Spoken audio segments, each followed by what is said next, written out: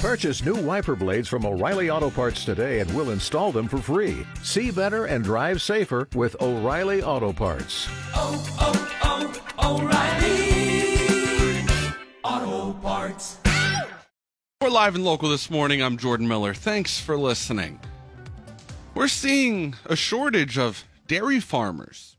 Yeah, that's right, dairy farmers. And you don't want a shortage of that, because how else would we get the delicious dairy products that we love and we all crave?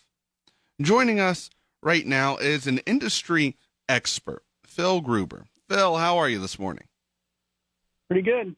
Hey, thanks for taking the time to join us. What do we know about this dairy farmer shortage here in Ohio?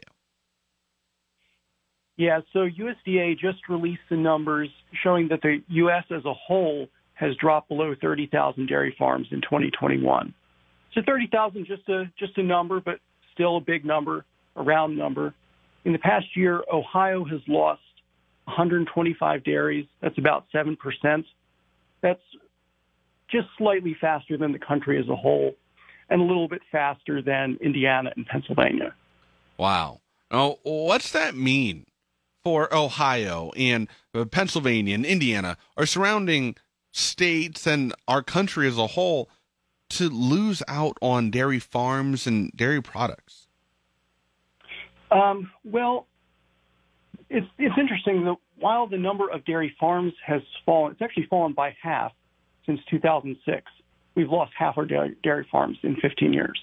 Wow. But actually, over that time, milk production has increased by 24%. And that's a lot of that has to do with the increasing efficiency of our dairy farms. What are the economic effects and the impacts that we could see without as many dairy farms? Well, one of the things, dairy farms do support a lot of support businesses, agribusinesses, the feed dealers, seed dealers, veterinarians in rural areas. So as the numbers of dairy farms decline in a particular area, it can get to a point where there's just not enough to support some of those businesses, and then the infrastructure is sort of frayed. But I think in Ohio and Pennsylvania, we do see a lot of dairy farms in clusters and built around areas where that infrastructure still exists and is still going strong. And are we going to see a shortage of products on the shelves with not as many dairy farms, or are the products still going to be high because the ones that are here, they're just producing more content, more product? Right. So when you go to Giant Eagle, when you go to Walmart, there should still be plenty of milk on the shelves. And that does have to do with the increasing efficiency and also the increasing scale of farms. The average dairy farm in Ohio has slowly been growing. It's about 150 cows now. That's still fairly modest. But you do have, in the western states like California, the average dairy farm has 1,400 cows. And you may recall at the beginning of the pandemic, we had these issues with things going out of stock in the grocery store. That really had to do with the processing plants, the dairy plants, having to switch from serving these food service markets with, big tubs of cheese for restaurants, and then having to switch to almost all retail demand. So there are just a lot of bottlenecks there. But those conditions are long gone, and there really shouldn't be any issues with getting milk in the store.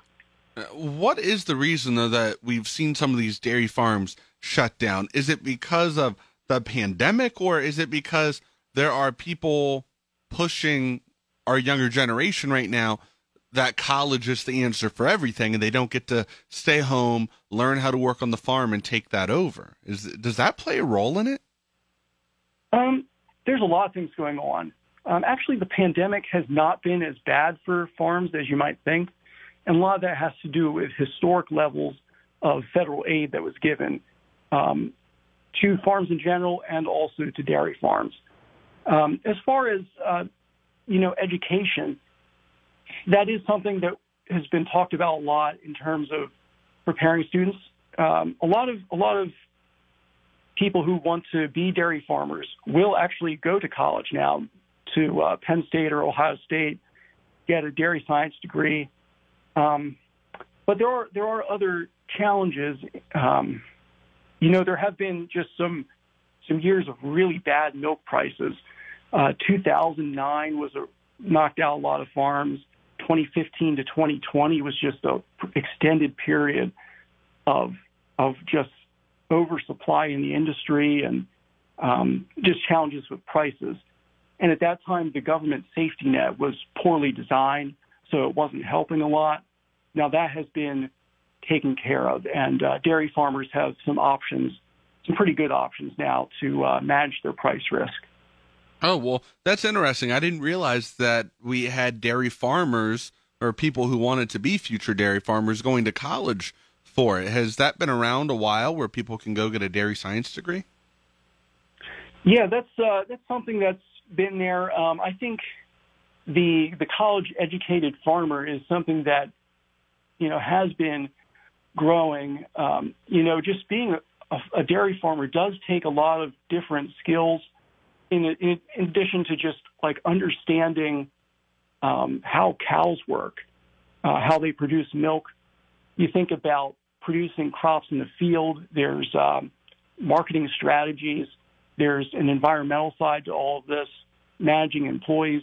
So there really are a lot of things that go into, managing a farm as a business and as an ecosystem. Yeah. Is there a solution to this? Yeah, I mean, there are some bright spots that, we know that milk drinking has been declining for a long time. But interestingly, overall dairy consumption is growing. And that's because we're eating a lot more dairy, cheese, ice cream, all that stuff. That's growing. And in the past 20 to 25 years, we've seen a really strong growth in our export market. The U.S. wasn't always a big exporter of dairy, but now we export roughly 20% of what we produce. So, that's providing a big boost to our markets. Yeah, well, it's important, and you got to support your farmers. You got to support the local farms and the dairy in your neighborhood, and I think people can sometimes forget that. And it's just because maybe you can't purchase milk or cheese from the farm right down the road from you, you can still support them in other ways by going there, maybe if they're at a farmer's market and purchasing another product. I appreciate it, Phil. Is there anything else that you think is important that my listeners should know? Yeah, I'll mention two things. One, just because we hate to see farms leaving dairy, of course, but just because a farm leaves the dairy industry doesn't mean that it's going to turn into a housing development. A lot of these farms, they're still going to be producing their grain crops as before. They might go into beef. There's opportunities in poultry and vegetables. So really the dairy industry is not dying. It's just changing. And, no matter where you get your milk, whether it's the supermarket, whether it's farmers markets, farm stand, almost every dairy farm in Ohio, in the U.S., is a family farm.